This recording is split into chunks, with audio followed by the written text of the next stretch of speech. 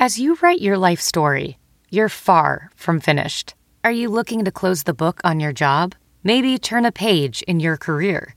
Be continued at the Georgetown University School of Continuing Studies. Our professional master's degrees and certificates are designed to meet you where you are and take you where you want to go.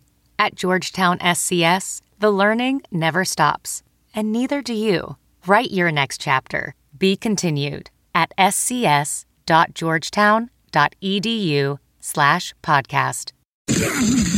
This episode of the Bears Talk Underground is brought to you by the Spotify Green Room, formerly known as the Locker Room app, guys. Spotify Green Room is a live audio-only sports talk platform, free to download and use. Talk to me, other fans, athletes, and insiders in real time. It's perfect for watch parties, debates, post-game breakdowns, and reacting to breaking news. Share your own experiences on the app. Start or join ongoing conversations. Watch games together. React to the biggest news, rumors, and games. And, of course, I host a weekly show every Wednesday night at 7 p.m. on the Spotify Green Room. The Bears Talk Underground presents Club 34-7. Be sure and join me. Come through and talk with me live. All you need to do is download the Spotify Green Room app free in the iOS or Android App Store. Create a profile, link to your Twitter, and join into the group. Follow me to be notified when my room goes live. And, of course, every Wednesday night, 7 p.m. Central, 8 o'clock Eastern, is when Club 34-7 hits the air. So be sure to join in on the fun, guys. You don't want to miss it. And be sure to follow me on the app so that you'll know anytime that I go live, because we'll be doing watch parties during the preseason. We'll be doing knee-jerk reactions during halftime, during the season, and things like that. Lots to do. This app opens up so many possibilities for interaction between me and you, my loyal audience. So be sure and download the Spotify Green Room app wherever you get your apps. What's up, guys? Honestly, the sooner we get through this, the sooner we can move on and get ready for Detroit and week 4 and whatever disaster Nagy and company are cooking up for us, because I think he still has a job for some reason. So, yeah, Sunday was a disaster. Absolutely, just, from start to finish. I mean, it's going to get ugly, the conversation. What's funny, though, is that the knee-jerk reactions, I mean, you can hear the frustration in my voice. You can hear the disappointment about what's taking place. But the fact that the defense was lights out for the first 3 quarters and it really didn't fall apart until the 4th quarter, there's still like this tiny air of optimism because it only was going to take 1 score to get us back into the football game, and going into the 4th quarter, 1 score ties the game, kind of thing. So there wasn't a complete gloom and doom until the game was over and the 4th quarter knee-jerk reaction, and we got to see how it all went down and how basically we never figured it out. We never made the necessary changes or adjustments or whatever, and it was a full-blown disaster by the time the clock struck 0 in this 26-6 massacre. So, like I said, the sooner we get through it, the sooner we can move on and close the book on week number 3 and look forward to potentially one of, if that's what we're going to put on the field for the rest of the season, potentially one of our last winnable games on the schedule for quite some time. So let's go ahead and get through this all. It's the Week 3 review episode of the Bears Talk Underground. So let's get to it. Hang up the telephone. I hear the dial tone ringing out loud, and I don't know. I watched all the shows on Monday, or at least I watched all the clips today on Monday, as I am recording this just as the Cowboys are completing their massacre of the Eagles on Monday Night Football, a game that was, unless you're a Cowboys fan, not all that entertaining, but thanks to ESPN's Manning cast, Monday Night Football has been far enjoyable to get through. Because aside from Louis Riddick, I'm not really a big fan of the announce team, which has been a problem for Monday Night Football since Mike Tirico left, in my opinion. Ever since he moved on to to NBC. It hasn't been as good a broadcast. And then Gruden went to Oakland to be with the Raiders again. And, that took like the fun Madden-ish type guy out of the booth, and the teams that they've thrown out there, like, Jason Witten and then Booger McFarland. It's all been a disaster since Tirico left. So giving me an alternate option in the Manning cast has been fun. And then, of course, I find out yesterday that I found out during the broadcast tonight, actually, what am I saying?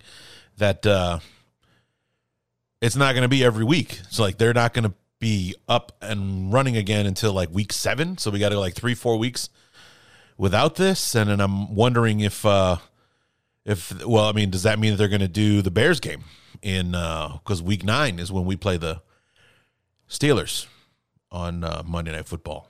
But I don't even know what the hell I'm talking about anymore. Anyway, like I said, I was watching all the clips on YouTube. Basically,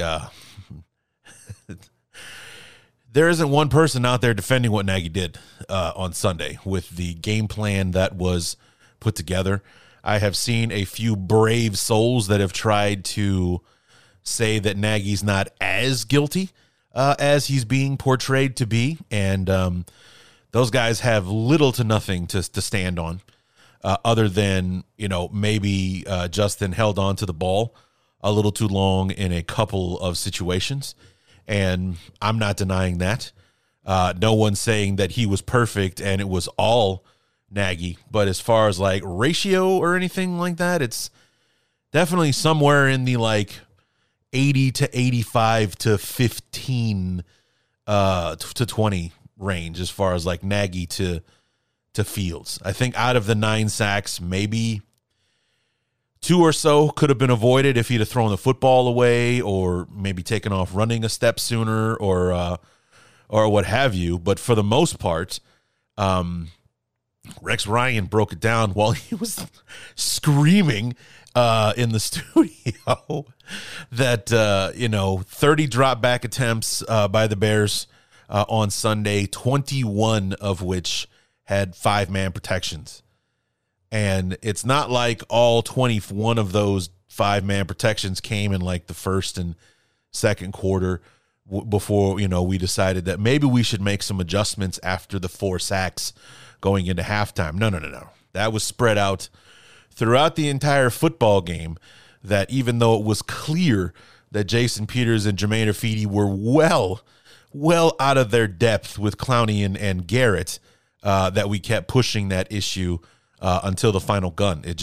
There were no moving pocket. I mean, we've said this over and over again. I almost feel, annoyed to repeat it, but it's just so obvious that there were no moving pockets.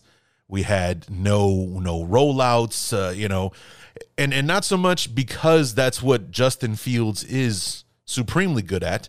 We know that he is. We saw it in preseason over and over again, but it just didn't look like his game plan. And we heard and read throughout the week that the Bears are really putting something together, something you hadn't seen before and all that kind of shit. But in the end, that was 100% true, because this was statistically like the worst, or like second worst, if not the worst performance offensively in NFL history.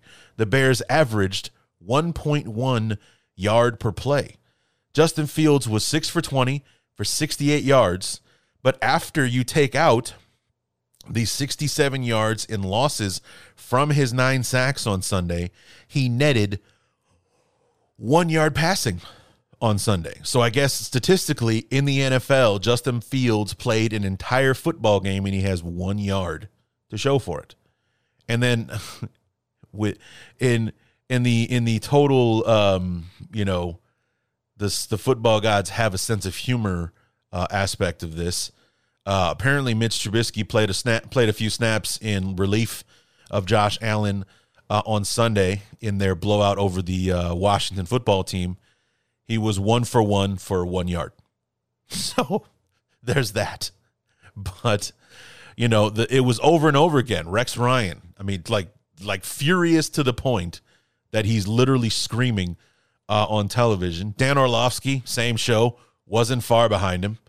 You got Ryan Clark formally apologizing to Mitch Trubisky because now it's like, okay, now it looks like it was more Nagy than it was Mitch, which I have to admit looks like it was true. I don't know how much better it would have been, but we have a glimpse. Like when Bill Lazor was calling the plays, the offense was more efficient. We were tailoring it to what our guys were good at, and Mitch had some success. If that had been the story all along, who knows what Mitch turns out to be, that maybe we could have started there in 2018 and worked our way up to something by the end of 2020. Who knows what the situation looks like then, but we don't. So, Mitch did not play well based on what we saw in his 4 years as our quarterback. He was inconsistent. He was inaccurate. But we know he's a talented kid. We know that. He has talents. He belongs in the National Football League. But after you saw 4 years in Chicago, does he deserve to be a starter? Well, after watching what Nagy is doing to Justin Fields now, he might get a shot somewhere next year. I mean, that's not a joke at all. After the shit show that Nagy put together with one of the most dynamic athletic talents coming out of college in a long time, it might be the thing that opens the door for Mitch to maybe get a shot as a starter for somebody next year. We don't know. But, couple that with the performance that Mitch put together against us in the preseason, the evidence is getting pretty damning.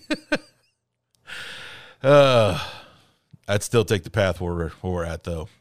I honestly would take Justin over Mitch anytime. But regardless, Dan Orlovsky's calling for his job. Dave Kaplan here, in the Chicago market on the post-game show with Olin Kreutz and Lance Briggs and Alex Brown. I love that show, by the way. Saying the same thing. I mean, he was saying that minutes after the loss on Sunday. Whenever I always miss it, though. I end up having to watch it on YouTube because I can never remember, because I don't know if they go on immediately after the game, if they do it a few hours later, or whatever the situation is. I got to find out for sure so I can actually watch the show.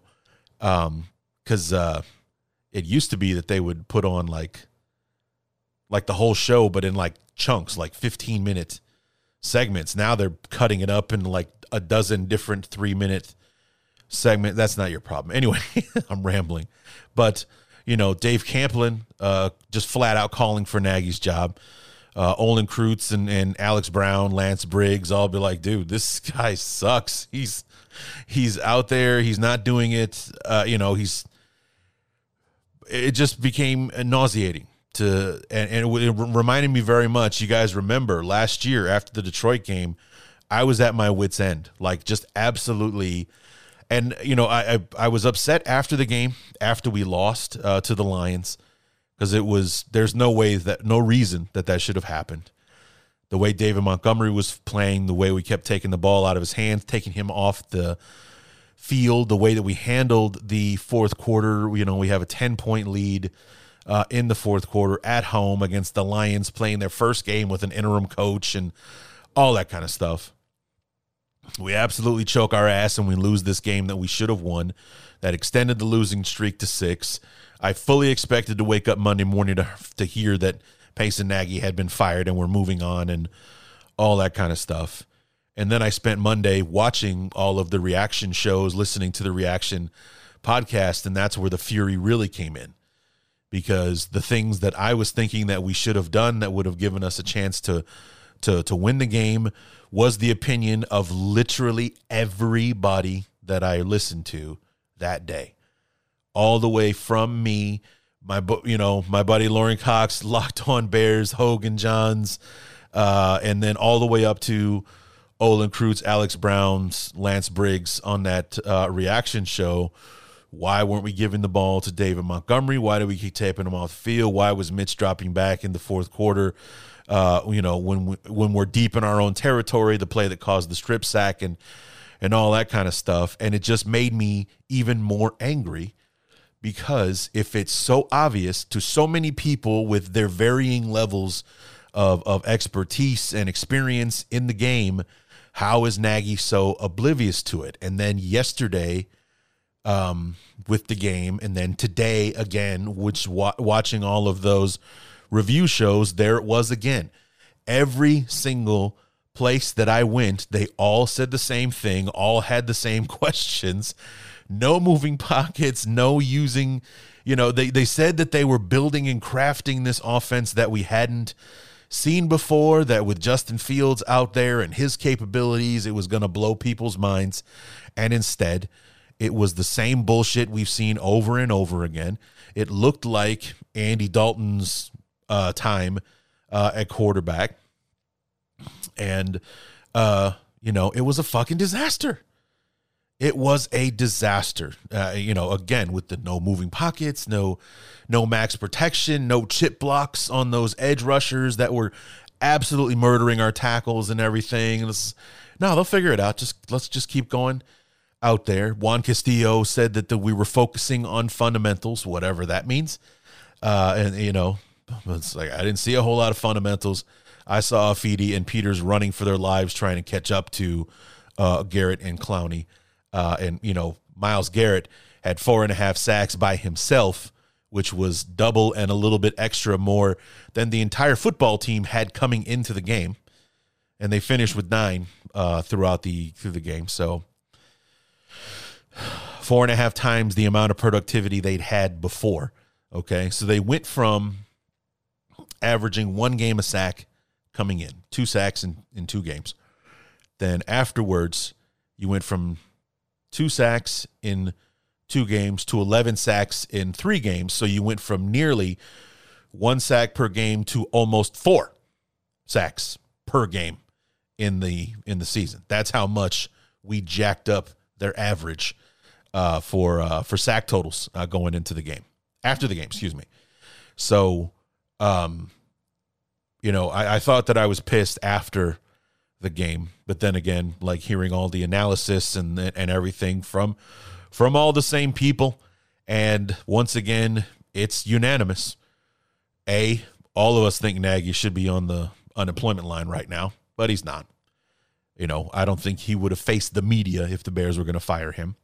So sadly, he's still going to be the head coach going into Detroit and beyond. How much beyond? Great question. We'll have to wait and see, I guess.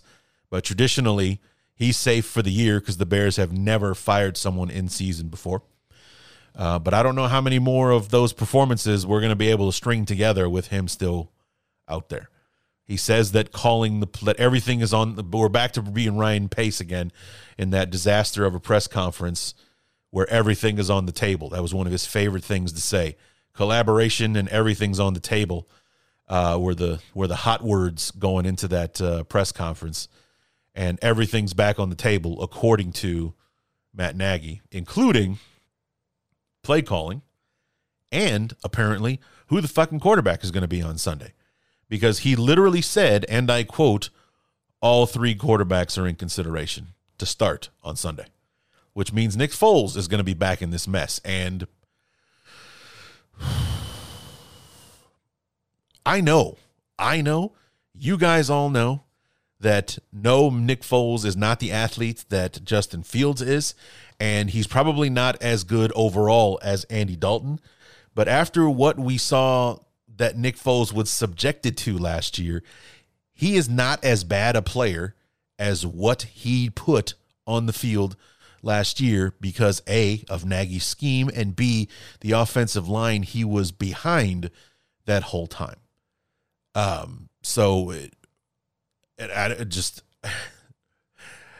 don't think it would be fair to him to put him out there with all that noise that we're putting. I mean, if that's what we're going to keep doing, leaving our offensive tackles out on an island against the NFL's best pass rushers with no protection, no help, no moving pockets or anything like that, Nick Foles isn't equipped for that. He isn't. He'll get killed again just like he did last year, and that ended in injury for him. So, no, let's not do that to Nick. Justin Fields is the rookie, and what Steve Smith was saying last week on Thursday Night Football about how, let Andy Dalton to be one to take all the lumps behind that offensive line.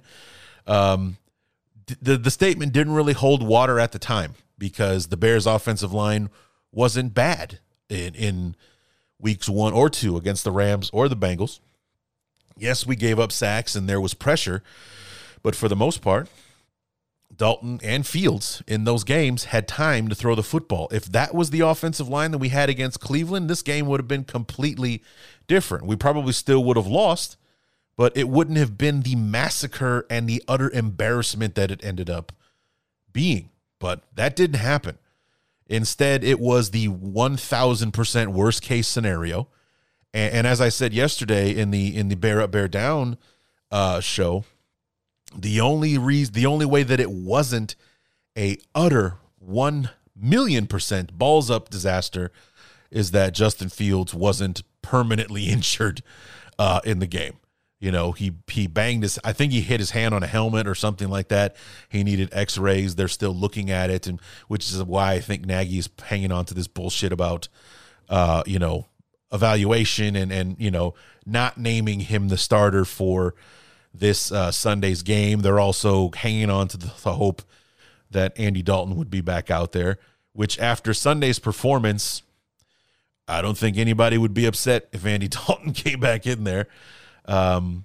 Just so that he can be the one taking fire and getting murdered instead of Fields having to face it and ruining him forever.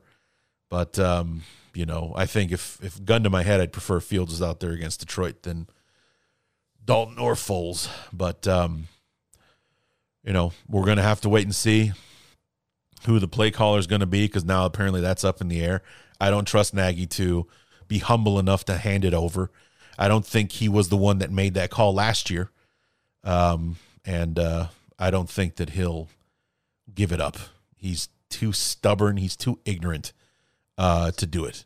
He'll think that if he makes this change or that one, that we'll be fine. He's going to make after-the-fact adjustments for the Cleveland game and put them in place against Detroit, and it won't matter because he won't be game planning for Detroit. He's game planning for the game he already played instead of the one he's going to. And that may be the problem, that he doesn't think that it matters who he's playing, that his scheme will work.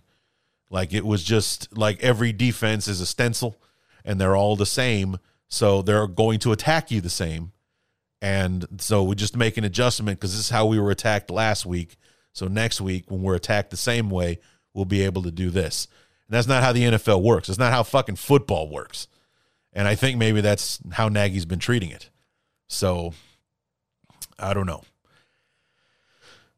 So anyway, we're 20-something minutes in, and we've still got knee-jerk reactions to get to. And like I said, from the beginning, it wasn't all good, but it wasn't gloom and doom, and it really wasn't until we got to the fourth quarter when it all set in. And number one, the Browns doubled their point total in the fourth quarter. It was 13-6 after 3 quarters, and then they had the touchdown pretty much immediately in the fourth quarter, put up another couple of field goals, which meant the defense was still playing all the way through and didn't give up touchdowns in those last 2 drives. But they still doubled their point total, making the 13-6 game the 26-6 massacre it was. So let's go ahead and get to it. First quarter knee-jerk reactions, and then we'll work our way through this fucking shit show. Knee-jerk reaction, Bears-Browns for week number 3, and well, for the first quarter anyway, we're winning. The defense has shown up to play, although we're getting mixed results from them at best. We heard all week long, and I've read comments and doing all my research. We want to keep the Browns in third and long. Well, on their opening drive, they converted on 3rd and 10 and on 3rd and 8 before we shut them down like on 3rd and 5 and we sacked them. Robert Quinn and Angelo Blackson combined for a sack on 4th down to put that drive to an end. Then the debut of Justin Fields as a starting quarterback we don't let Justin Fields do anything, essentially. We hand it off to David Montgomery. We get a couple of first downs, one that Fields scrambled for, and we ended up with a field goal from Cairo Santos from 47 yards out to take the early 3-0 lead. What I'm seeing so far is our offensive line is getting beat up front. Fields, the pocket is collapsing around him, so he has no time to read the field and find an open receiver. That's what I'm seeing in the 2+ drives that we've seen from the offense so far. Number 2, Matt Nagy still has no grasp on what his football team is good at because he continues to try to run to the outside where we're relying on our receivers to make blocks. Essential blocks, actually. Important blocks that are key to a play's success. Because the Bears had a 3rd and 2 on their second drive. No, it was on the opening drive. They had a 3rd and 2 on their opening drive. And numbers-wise, we should not be running to the left side of the field. Okay, there were 4 defenders on 3 receivers to the outside.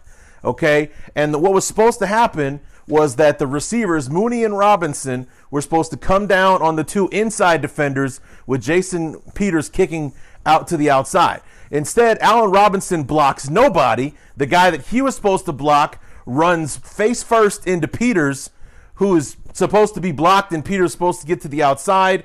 The play gets choked up. We end up losing yardage on the play and end up settling for the field goal. So there's Nagy constantly wanting to run to the outside where the receivers have to make essential blocks when our receivers can't block worth a damn and never have been. That's why those screenplays never work or anything like that. Anyway, the defense has been really good so far. We shut them down twice on 4th down. We pitched a shutout in the first quarter, but the Browns are driving now. It's 3-0. Let's see if we can shore this thing up, see if the Bears can clinch up on defense. Only, let them even it up with a field goal. And on offense, just give the play calling away. Nagy, you really have no idea what you're doing. So there's some frustration there. A little bit. But we've all seen this story before. Same book, different chapter. And, you heard me talking early on. First quarter knee-jerk reaction. Our offensive line is taking a beating out there. But, no mention yet of the no max protections, no chips. But you did hear me say we're not letting Justin Fields do Justin Fields things yet. With what we were expecting this wide open offense to look like, we're not getting that right now. And it sounds funny, but looking back, it looks like we had some success moving the ball on that first drive because we did get a couple of first downs. A 47-yard field goal, if you do the math, means that we were at least, that has to be the 29, 30-yard line that we're kicking that field goal from. So we did a decent job getting into scoring position and what have you. We didn't get any penalties to help us out. But that was the best that the offense looked the entire football game, was that opening drive. So I didn't mention any sacks. I don't think that happened until later on, or maybe just one or something like that. But you did hear an inkling of the what the fuck is Nagy doing scenario with that play on 3rd and 2, where he keeps calling that screen play where, as soon as our receiver, even that quick screen where we just immediately throw it out to the receiver out in the flat, he's tackled almost immediately. We're leaving the receiver, no matter whether it's Robinson, Mooney, last year it was Patterson a lot, or what have you, to do all the heavy lifting. Catch the ball, make every guy miss, and then get a first down, or make a big play or what have you. But that you see other teams in the league run it. And what you see it happen in Green Bay. That's why they always have success with it. Their receivers actually make the fucking blocks. They get their hands on their defenders, whether it's a DB or whether they're shielding off a linebacker coming from the inside or whatever. They make the blocks necessary to open that play up.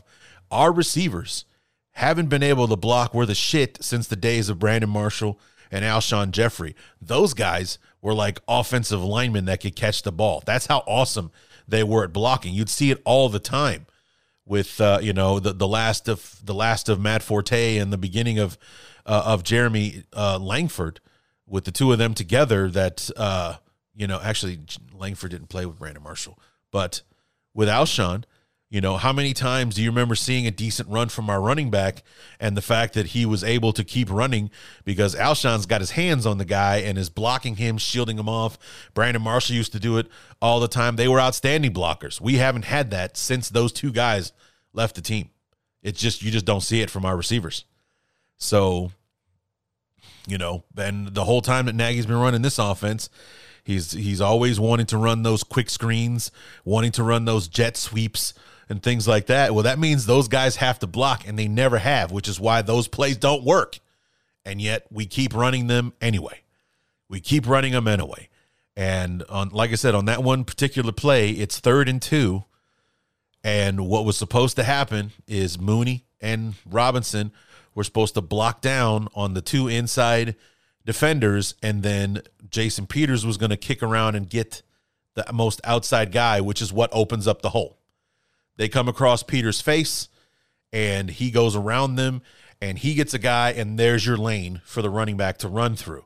Instead, the guy in the middle, which was supposed to be the guy that Robinson blocked, he actually goes and gets the guy that Peters was supposed to block, and his guy penetrated up the field so much that he runs into Jason Peters. That's what clogs up the play.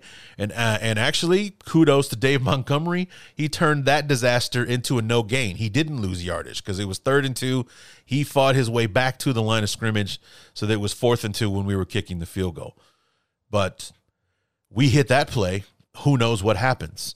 Maybe we score. Maybe we get into into goal line situations and what have you. But then, fortunately, in the world of Matt Nagy, that falls into the we'll never know category, because he keeps calling these fucking plays and we fail to execute them, but he keeps calling them anyway. This is why I always call Nagy either an emotional or a stubborn play caller. He keeps calling the shit that doesn't work because, we'll get it eventually. We're just going to, keep running it until we get it right, kind of thing. That's the play caller I think Nagy is. So, but like I said, we come out, we shut the Browns down twice on 4th down in the first quarter. We shut them out. We're winning the game after the first quarter, despite the taste of what was to come from what we saw from the offense. But in the second quarter, it became obvious to the Browns, at least, that we weren't going to do anything special with Justin Fields, that we weren't going to protect those offensive linemen that I could see in the first quarter were getting walloped up front. So they just pinned their ears back and they came after us, and that's where shit really went sideways for us in the second quarter. But even going into the half, I think it was tied 3. No, the Browns scored a touchdown just before halftime. So it was 10-3 going into the half, and it was their last drive before the half that scored that touchdown. But I think, and I'll take it to my grave, I think it was more about the fact that our defense was out there for about 2/3 of the first half, and it was more of a volume thing than it was the defense not playing well on that drive. Because the defense, I think, was outstanding. They got worn out as the game went along, which is not surprising to literally anyone. And that was the other theme that I've been seeing all day today on the review shows, was how awesome the defense played. They sacked Mayfield 5 times, and it wasn't until the latter stages of the third quarter and into the fourth that Kareem Hunt and Nick Chubb got their yards, and that's where the stats started to tilt in that favor. But the other stats you want to look at: 39 minutes, 48 seconds, time of possession in 78 plays versus only like 40-something plays for the Bears and, barely 20 minutes of time of possession. It's kind of sick, actually. But second quarter knee-jerk reaction, it's 4 sacks going into halftime. And I make a declaration that could have not been more correct than it was. Knee-jerk reaction, Bears-Browns, second quarter, and the game is over. It's over. We're done. Why? Because Matt Nagy is calling the offensive plays, and even with our shiny new toy, Justin Fields, we're still doing the same shit we've been doing all along. Okay? We're running plays where it's essential for wide receivers to make key blocks to the success of a play. We're not opening up the offense whatsoever. We're not rolling Justin Fields out into the flat, bootlegs and everything that could give him just as good an opportunity to use his legs as it can to use his arm, which we know can be deadly accurate.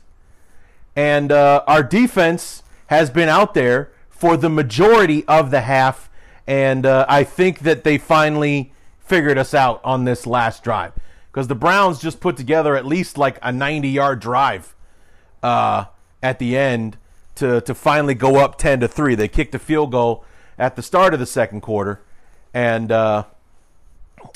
it's and they just scored a touchdown on this long drive at the end to make it 10-3. And I think 10 points is going to be enough to beat us, because after, because I was worried about offensive line consistency coming into the game, and the only consistency that the offensive line has had today is being awful. They have been terrible so far today. You heard Jeff Lloyd talk about it on the preview show about how this team has 2 sacks in the first 2 games. Well, they had 4 in the first half. 4 in the first half, and they had maybe a handful of pressures on top of it.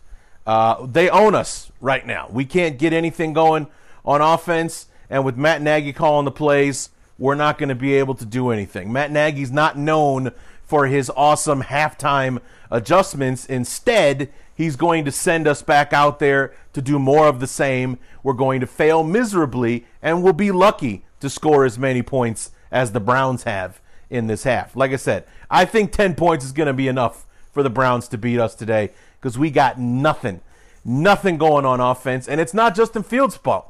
It's not, the rookie made this mistake or that one. Not at all. Not at all. So, it has just been an absolute disaster of a first half, which completely wipes out how well the defense played for about 90% of the first half. Because we have 3 sacks of our own. Nick Chubb isn't taking over the game, which was a big concern for us. The defense is playing solid. It's just that last drive where we couldn't get the Browns off the field, and they finally put one in the end zone, which is probably more than they'll need to win this football game. So, no faith in Nagy and his play calling. His stubbornness is going to be our undoing. The fact that he won't tailor his play calling to what our offense is actually good at, and just insists on calling his plays and, daring us to execute them, is the reason that we're never going to be successful as long as that asshole is holding the play card. So, second half to come. I believe we start with the football. We do. We start with the ball. So, we'll get a taste right off the top if Nagy can pull his head out of his ass and help us get back in this thing, or if the second half is just going to be as frustrating as the first was. This episode of the Bears Talk Underground is brought to you by the Spotify Green Room, formerly known as the Locker Room app, guys. Spotify Green Room is a live, audio-only sports talk platform, free to download and use. Talk to me, other fans, athletes, and insiders in real time. It's perfect for watch parties, debates, post-game breakdowns, and reacting to breaking news. Share your own experiences on the app. Start or join ongoing conversations. Watch games together. React to the biggest news, rumors, and games. And, of course, I host a weekly show every Wednesday night at 7 p.m. on the Spotify Green Room. The Bears Talk Underground presents Club 34-7. Be sure and join me. Come through and talk with me live.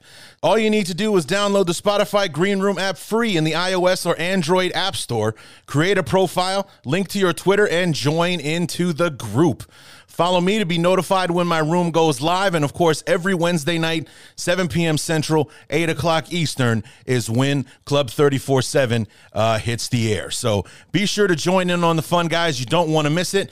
And be sure to follow me on the app so that you'll know anytime that I go live, because we'll be doing watch parties during the preseason. We'll be doing knee-jerk reactions during halftime, during the season, and things like that. Lots to do. This app opens up so many possibilities for interaction between me and you, my loyal audience. So be sure and download the Spotify Green Room app wherever you get your apps. Well, I was right about a couple of things. One, the play calling stayed horrible. We were not productive. 10 points was enough to win the football game. I was wrong about one thing. The second half wasn't as frustrating as the first. It was more frustrating than the first. I was just taking a quick glance at the drives in the football game. And,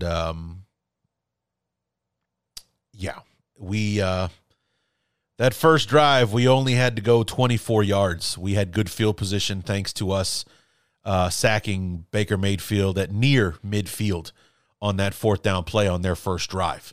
So we only needed a couple of first downs because our drive was 5 plays for 24 yards, and then we kick a field goal. That's how we started off the football game. So it wasn't like we had to drive the length of the field to get in field goal range. We basically started at midfield.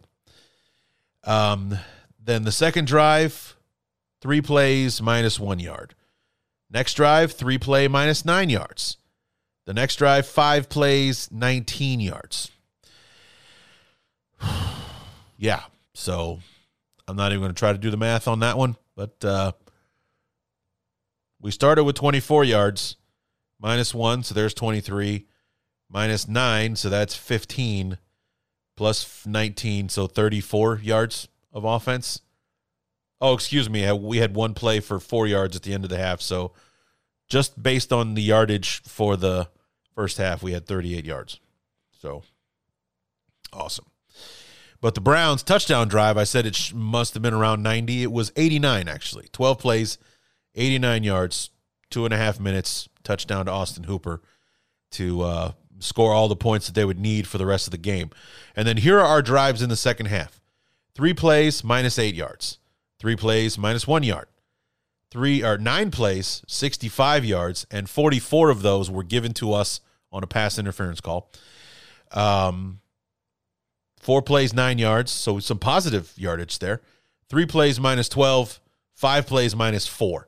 That was our offensive rundown for the second half. So, yeah, like I said, not as frustrating, more frustrating than the first half, especially since we knew what we needed to do to give ourselves a chance in the second half, and we didn't do it. The max protection, the helping out our tackles that had given up 4 sacks in the first half. No. We'll just do this, and we'll just keep doing what we're doing, and eventually it will start to work. Just, fuck. Come on. And like I said, that's what made today even more frustrating and angering, and it just infuriating, because you go around and you look at the experts and you look at how angry some of them are. You heard me talking before about how Rex Ryan, how Dan Orlovsky were upset. These guys aren't Bears fans. I mean, I don't know what Rex Ryan's allegiance is with his dad coaching for, Buddy Ryan being, the creator of the 46 and all that kind of stuff. I don't know if Chicago is his team, but I do know that he hates Matt Nagy. I can tell you that but it's like, Dan Orlovsky as a quarterback has skin in the game, watching what Nagy is doing to this young quarterback, watching what he already did to Mitch Trubisky and to some extent last year, Nick Foles. And, it's like everybody was so angry. Kyle Brandt on Good Morning Football was a bit more subdued, but equally as frustrated with what we did on Sunday. I didn't really get to see what Kay Adams had to say because she's another Chicago girl on Good Morning Football. Great show, by the way. But, it was all over. We saw, we told you what Dave Kaplan had to say. Olin Kreutz, Lance Briggs, Alex Brown, all frustrated, but none of them screaming at the screen the way that Rex Ryan was and the way that Dan Orlovsky was calling for Nagy's job. But the outrage is there. It's there. And I think it's because everyone's of the opinion then and now that Justin Fields is going to do special things in this league. But as long as Matt Nagy is the holder of his fate, he is fucked. He is 100% fucked. Okay? And maybe this was overreaction Monday or whatever, but there's no overreacting to what happened in Cleveland. Nothing. There is no overreaction there. What happened. It was as horrible as it has been described to be. And even after going back and watching the film, it only falls on the rookie so much. I think that even the most kind person to what happened on Sunday is saying that maybe 3-4 tops of those sacks would have been avoided if Fields gets rid of the ball sooner. Fine. That's still 5 sacks and how many pressures. And like Rex Ryan said, 30 drop back attempts, 21 5-man protections, which means no help. No running back to stay in, no chips from the running backs going out into the flat, nothing from the tight ends or anything like that. 21 out of 30 dropbacks. That's not protecting your quarterback. That's not giving your team the best opportunity to be successful. And, it all goes back to that comment, and it stuck with me ever since he said it. Olin Kreutz said, I don't think Matt Nagy is concerned with winning so much as he is winning his way. To be able to say that he won football games doing what he does is far more important than Nagy winning, period. Because if winning was the most important thing, think back to 2019. We have that horrible game against the Raiders in London. Going into the bye week, Matt Nagy says we got to fix the running game. And his answer to that was week 7 against the Saints, coming off a bye. So we had a 2-week break to get ready. Mitchell Trubisky attempted 54 passes, and we ran the ball 7 times in a football game where it was a 1-score game until deep into the third quarter. We ran the ball 7 times. We ran 5 times in the first half. And the cherry on top was that it was Walter Payton Day at Soldier Field. So, yeah. So we ran the ball 7 times for 17 yards in that game. Follow that up the week after. We ran the majority of the offense through the power I. So 2 tight ends, fullback in the backfield. What happens? David Montgomery averages 5.5 yards a carry, has 135 yards rushing, and scores 2 touchdowns. Did we do that the following week against whoever it was we played after the Chargers? Fuck no. Why? Because I didn't come here to run the power I. Nagy said that. I didn't come here to run the power I. Well, you probably should, because your football team is pretty fucking good at it. So, but that wasn't his way. He didn't come here. He didn't come here to run that old school gritty offense where we basically put it through the running back. The running back is just an accoutrement to his offense. The running back does his jobs coming out of the backfield, catching passes, not so much running the football. That's not his offense. So, we're going to throw the football. We're going to break the scoreboard scoring points, and we're going to do it a certain way. Not running the football. That's not why I'm here. I didn't come here to do that. Then you didn't come here to win. Period. You didn't come here to win. So after 2018, when he was dynamic and creative and we had success on offense, looks like the NFL course corrected, and they've had his number ever since because he has been the most ineffective play caller in the league since then. And it's only gotten worse. It has gotten worse. Yesterday, or being the worst of it, being the absolute worst of it, kind of like the perfect storm. So, yeah, that's what's frustrating, and that's why that comment that Olin made sticks with me the way that it does. I don't think Matt Nagy is so much concerned with winning as he is with winning his way. Because if winning was truly important to Matt Nagy, he'd be making the necessary adjustments to what his team is actually good at, to bolster their strengths and hide their weaknesses. And it doesn't seem like Nagy gives a shit what our weaknesses might be, because the stuff that we're not successful with, we keep running it anyway. We keep trying to get it past the defense, and they're ready for it because they know how fucking ignorant and stupid Matt Nagy is. And they just keep like, oh yeah, this is what they're going to do. No matter what we do, this is what they're going to do. So we just defend that. We'll win the football game more times than not.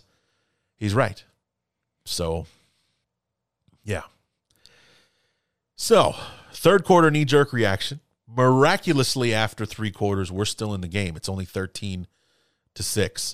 But the bodies are piling up, and it's not getting any prettier out there. Knee-jerk reaction, third quarter, Bears, Browns, and it's not getting any prettier. The Bears were able to hold the Browns to a field goal on their opening drive to make it 13-3. Our offense, I think, has given up 2 more sacks, so we're up to 7. I think we're up to 7 so far, so I guess it would be 3 more sacks. Then they had 4 at halftime. They have 7 now, to a team that had 2 in the first 2 games combined. And, we're not doing anything on offense whatsoever. The offensive line can't block. We can't get anything going. And in year 4 of Matt Nagy's offense, we are still struggling to find our rhythm, because that's what he told Pat Oliver at halftime, is that we're still we haven't found our rhythm on offense yet. Well, we had 2 first downs versus I think it was 16 by the offense, or by the Browns in the first half. They didn't even show time of possession. I'm sure that would have made every Bear fan's stomach bubble over if we'd have seen what the time of possession was. The defense is playing outstanding. The fact that the Browns are finding success is nothing more than a volume thing, in my opinion. The fact that they're out there for 100 plays in a row and everything is the reason that they're able to find success, because they're throwing everything up against the wall against this defense, and every now and then something is going to succeed. You know what I mean? It's just, to me, it's a volume thing. It's not a scheme thing. They've got us figured out or anything like that. It's the fact that they've probably had about 60 plays in first 3 quarters alone that they're going to be able to find something to get through the cracks eventually. Because we've only allowed 13 points to this offense, despite all that they've been out for as long as they've been out there, all that they have done. They've only got 13 points to show for it. And we have 3 points to show for this quarter, thanks to a 44-yard bogus pass interference call. The refs gave us a freebie on that one, and rather than go for it from the 2-yard line on 4th down, because of course we're going to make it back there multiple times, because we can rely on 44-yard pass interference calls on every drive, Nagy settles for a field goal. So it's 13-6. We're still in this thing, but I think it's more likely that the defense gets us a touchdown than the offense does. So on Sunday, not only is our coach an incompetent fool and a shit play caller, he's also a fucking coward and an idiot, because it's amazing how much this guy talks out of both sides of his mouth. Because you heard me mention the San Diego game, the LA Chargers game from 2019, and the controversy that was at the end of the game with Eddie Pinheiro missing the field goal that could have won it. but because Nagy was kneeling on it or whatever, or kicking it on second down or what have you, instead of maybe running a few plays to get a bit closer, because it was like a 45-yard field goal, 47-yard field goal or whatever, and he was talking about what could go wrong on the play. And somebody in the press corps was like, so that means you don't have any faith in the offense, or, you know, you don't trust the offense? No, I trust the offense. You just said you didn't. You were talking about all the things that could go wrong. We could get sacked. Montgomery could fumble the football, and, you know, all that kind of stuff, all the things that could go wrong, as opposed to just handing it off to Montgomery so he could run a couple of more plays to get a little bit closer, get it to a certain side of the field for the kicker or whatever. No, as soon as we're in field goal range, boom, we're kicking the football. He misses the field goal. We lose the game. Fast forward to Sunday. We get that prayer of a pass interference call. Like I said, it was a shit call. It was a bad call for what goes for pass interference. It wasn't enough, in my opinion. And even though it was a huge penalty for us and it got us into a spot of the field that we weren't going to get to on our own, I got to call it like I see it. It was a shit call. So we'll take it, obviously. But it's not like it was completely justified. Like in the Sunday night game where Devontae Adams gets speared in the fourth quarter and they don't call it for helpless receiver or what have you.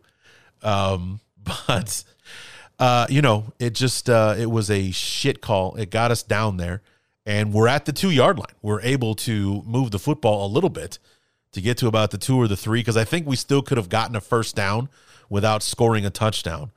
And rather than go for it on 4th and 2, he takes the points. We're down 10 at this point already. So, you know, and like I said, we haven't been this close all day. And with the way our offense is playing, we're not going to be. Period. We are not going to be. But apparently, it's like he has faith in the offense and he doesn't, all at the same time, because that's what that decision says. Because he doesn't have faith in the offense because we're kicking the field goal rather than going for it. But he has faith in the offense, believing that we'll get back here at some point in the football game again. So those things all at the same time contradict. It's like the one decision that he makes contradicts itself, which is a mathematical impossibility, but Matt Nagy finds a way to do it, man. He really does, which is what can be so fucking staggering about this guy and his decision-making. He made one decision, and it contradicted itself. Because it shows faith in the offense that's done nothing all day long, and it also shows fear in that offense and no faith that they'd be able to get 2 or 3 yards and score a touchdown. So we take the safe points. It's 13-6. Despite it all, despite everything that's gone wrong, we're only a touchdown away from tying this thing. And then the wheels fell off in the fourth quarter. I think a few plays into the fourth quarter is when Kareem Hunt had that touchdown run where both Deion Bush and Eddie Jackson whiff on the play. Deion Bush in the backfield, Eddie Jackson, because he came flying in out of control. We'll talk about that afterwards, but because I think I even talk about it in the knee-jerk reaction as well. But, you know, there it was. Just, not only is he an incompetent shit play caller, he's also a coward at the same time. It was that's where my level of frustration was at that point. That's where it sits right now. Going into this game against Detroit, it's probably the last winnable game on our schedule for weeks. Probably until we play the fucking Lions again on Thanksgiving.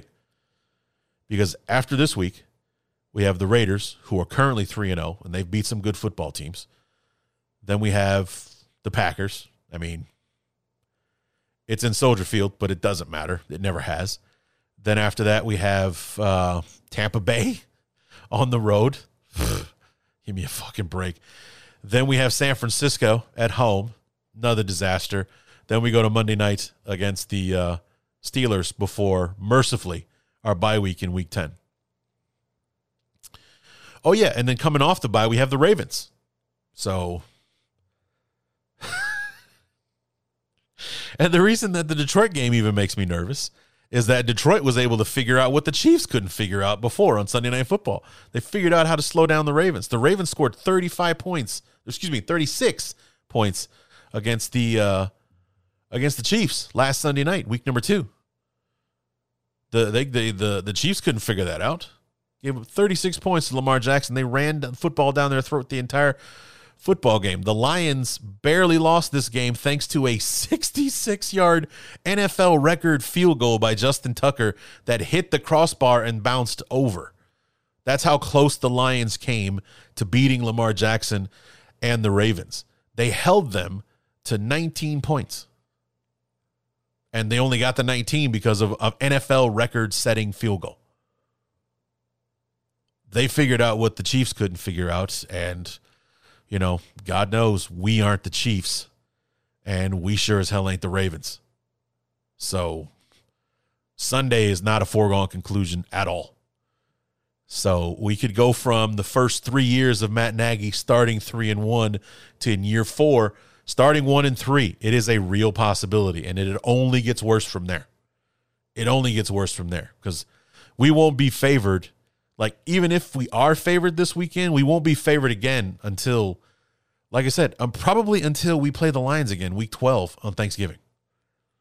So, yeah, it's not going to be fun. Not going to be fun.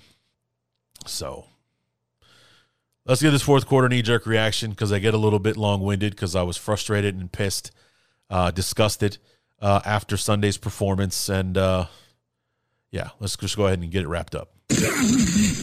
Knee-jerk reaction, fourth quarter, Bears and Browns, and this thing got away from us, making it statistically impossible for the Bears to do anything in the fourth quarter. Final score 26-6. Just after we got done with a 13-6 third quarter score, a couple of plays into the fourth quarter, Eddie Jackson and Deion Bush both whiff on Kareem Hunt as he rumbles 29 yards into the offense to make it 20-6, and that effectively ended the football game 100% at that point. The Bears' offensive line was just horrendous. Matt Nagy's play calling called for no screens, no misdirections, no rollouts for Justin Fields or anything like that. No moving the pocket whatsoever. We had him just dropping back like a regular pocket passer, which he has the ability to do, except that our offensive line couldn't block anything today. You know, Jermaine Rafidi has been the star of the offensive line the first 2 weeks. He was horrendously bad today. Jason Peters could not handle Myles Garrett. But did we give them any help on the edges? Nah, man. No way. Why would we do that? You know, why give Jason Peters any help even though he's clearly being manhandled by Myles Garrett over there? Why give our tackles any hope of any help? Why keep the tight ends to chip or anything like that? The Bears didn't chip anybody once, and they just blew right past our tackles all day, every day today, to the tune of 9 sacks on Justin Fields. You know, Justin Fields had his rookie moments, maybe held on to the ball a little too long, but that's not on him. That's on his receivers not getting open. You know what I'm saying? I'm not apologizing for Justin Fields at all. He didn't play well. Nobody did, especially on the offensive side, except maybe David Montgomery. David Montgomery is really the only one who actually got any kind of results today. But the Bears finished with 46 yards of total offense. Justin Fields, I don't even think he cracked 100 yards passing today. And, you know, it just... And the thing is, the defense was playing great. You know, they sacked Baker Mayfield at least 5 times in this football game. But it was just as I feared in the beginning of the football game. By the time we got into the late third and early fourth quarters, the football game was going to turn on the defense because they were on the field for at least 80% of the football game, at least. At some point in the fourth quarter, it was 35 minutes to 19. So that's 54 minutes, and Cleveland had the football the majority of that final 6 minutes. So I would say the Browns probably closed in on 40 minutes of time of possession in this football game, and the Bears offense had nothing. It was a pitiful performance from our offense. And the funny thing is, you don't walk away feeling that it was because we had a rookie quarterback out there. I mean, it probably would have been even more brutal if Andy Dalton he wouldn't have survived this game. He quite literally would have gotten hurt sitting back there against this pass rush. I mean, it was brutal upon brutal out there. So, it was not pretty at all. The bear ups and bear downs will be mostly defensive players, if not all of them. Because nobody on offense. I mean, Dave Montgomery, maybe. Actually, I don't even think you'd be an honorable mention. Statistically, it just wasn't there. But he was basically the only bright spot that we had on offense. Justin Fields couldn't get anything going because nobody was blocking for him. I mean, it was just a horrible experience today. But we go back home next week against the Lions, who look like they're beating the Ravens right now. What the hell? More on that. Bears fall to 1-2. Head home to take on the Lions next week, who might also be 1-2. That's the other thing that kind of worries me about the game on Sunday against the Lions is that they had the taste of victory on their lips, and then Justin Tucker kicked an NFL record of a field goal to take that away from them. So there's some frustration, some anger that they know that they're good enough to beat a solid football team in the Ravens, and it was taken away from them just at the final moment. I'm very, very interested to talk to Jeremy Reisman. I cannot wait to talk to him to preview this game to see how he feels about this season, because they've played 3 really interesting games so far. Week 1 against the 49ers, who jump way out in front in the first half, had like a 38-10 lead at one point, and in the end, the Lions come back and it was only 41-33 in the final score. At halftime, they're beating the Packers 17-14 in Lambeau on Monday Night Football, but the Packers score 21 unanswered in the second half and win in the football game. So they won the first half and lost the second in that game. And then this past Sunday, they figure out a way to contain Lamar Jackson and the Ravens, have the football game won, and then an NFL record-setting field goal takes it from you. So it's a crazy season they've had so far, and they're coming into Soldier Field on Sunday. The Bears will still be licking their wounds from this one. Maybe even still mentally fucked up by what happened last Sunday. We don't know who our starting quarterback's going to be and all that kind of stuff. So I'm very interested to talk to Jeremy to see, how he feels it's going in year 1 of Dan Campbell and what he thinks his team's chances are on Sunday against the Bears. I can't wait to talk to him. But, you heard me talk about it. The bear ups and bear downs, I didn't give a bear down to a single offensive player. And I know that sounds nuts because of Peters and Afidi getting beat off the edge all day long. But as we've concluded, you heard me talk about it. I didn't mention it as much at the end of the football game, but I did mention no chip blocks, no max protection, no rolling pockets, no screens, no misdirections, none of that. We just left those guys out on the island and they got their asses kicked all day long. So, there's only so much you can expect.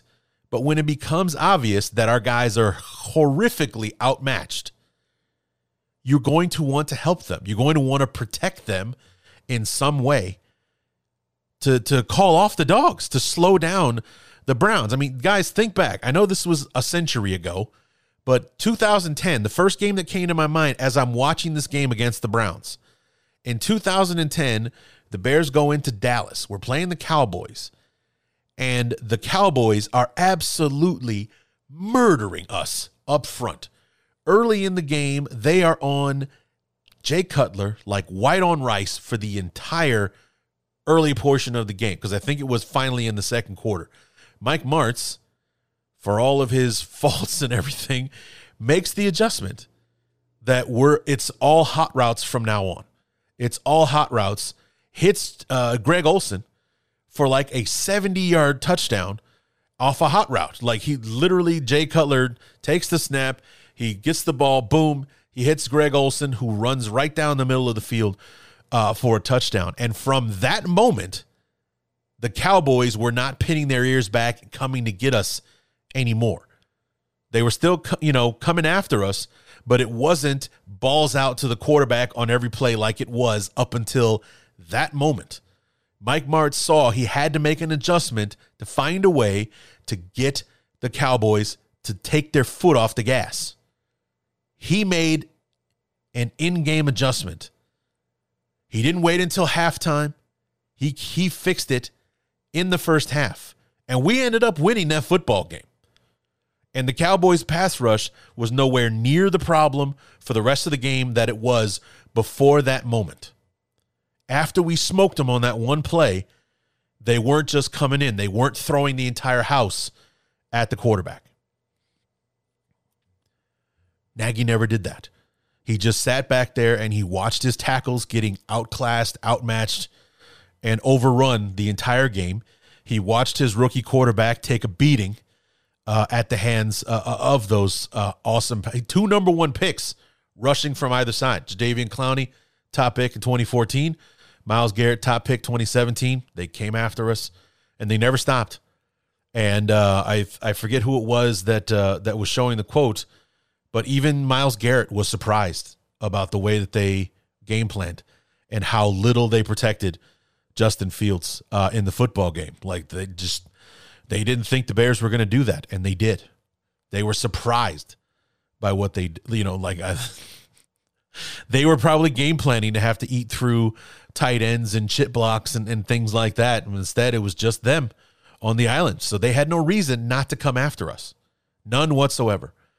5-man protections in 21 of 30. But for the math, folks, 70% of the time, our 5 offensive linemen were on their own. And I wonder how many times in those 21 5-man protections did the Browns bring 6. I mean, they didn't really need to. They were getting to the quarterback with 3 or 4. But I wonder how many times they sent more, because they knew there was no running back to help. That, maybe that's where the experience of Andy Dalton would have helped. Maybe he'd have changed the protection at the line of scrimmage and called somebody in. Maybe that's where the inexperience of Justin Fields hurt us, was in the pre-snap for that. But, he's a rookie. He's going to do what his coach tells him. And, but it was fucking brutal. And Nagy did nothing. He did nothing. And, there's also, that's one other thing that Dan Orlovsky talked about, was that you're either completely incompetent or you wanted him to fail. Even David Kaplan said, and the funny thing is, it's so fucked up and it was so messed up on Sunday, you can't just dismiss it. Because it's like, well, I told you he wasn't ready. This is why I wanted him to sit. So, now I can justify putting Andy Dalton back in there. It's like, did he really just set up Justin Fields to fail so he could sit for the rest of the season? And but my buddy of mine, my best friend, is like, I think that he wouldn't be doing this with Justin Fields, talking about how he's going to sit all year, or the plan is for him to sit if they knew they weren't, if they, like, he thinks the Bears have told Nagy and Pace they're coming back in 2022. That's why they have this long-term plan with Justin Fields, as opposed to getting him out there as soon as possible, because I think anyone with a brain between their ears would think that Justin Fields' success is what's going to keep Matt Nagy in Chicago next year. He thinks, and it's looking more and more like it's the truth, He thinks that the Bears have already told Matt Nagy and Ryan Pace they're coming back in 2022, and that's why they have this plan in place with Justin Fields. Because it can't be that they believe Andy Dalton is going to win us enough football games to save their jobs this year. It can't be. Not when Justin Fields is the other option. So, yeah. So conspiracy theories are abound that they believe that they set him up to fail. And I think it was Dan Orlovsky who pushed that one out there in ESPN. He wasn't the only one. Like I said, David Kaplan said it, and Alex Brown was like, it'd be hard pressed to disprove that.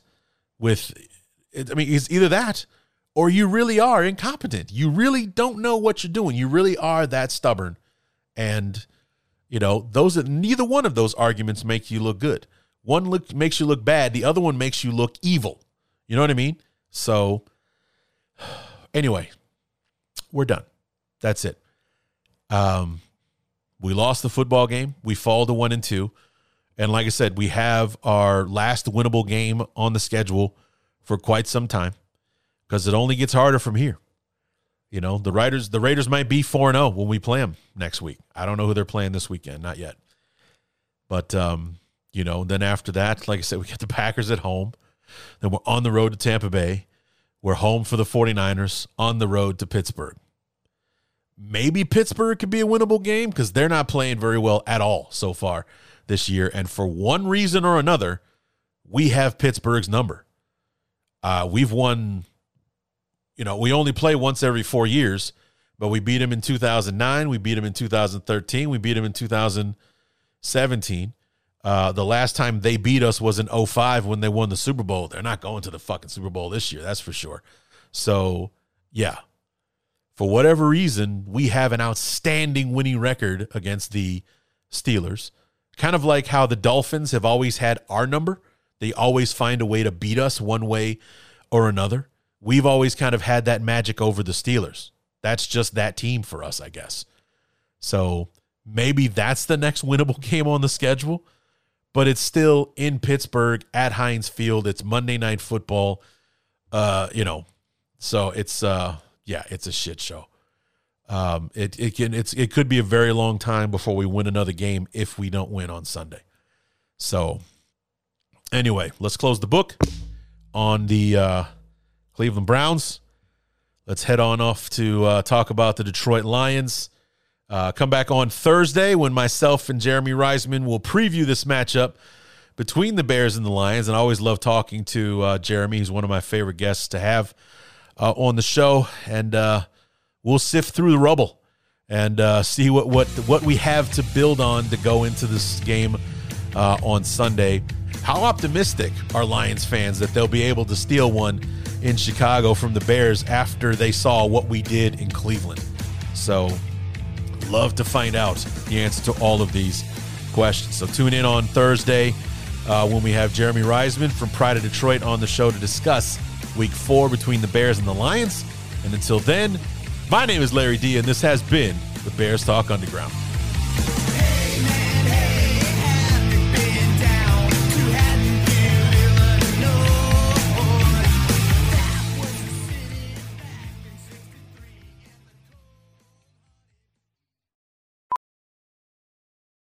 VR training platforms, like the one developed by Fundamental VR and Orbis International, are helping surgeons train over and over before operating on real patients. As you practice each skill, the muscle memory starts to develop. Learn more at meta.com/metaverseimpact.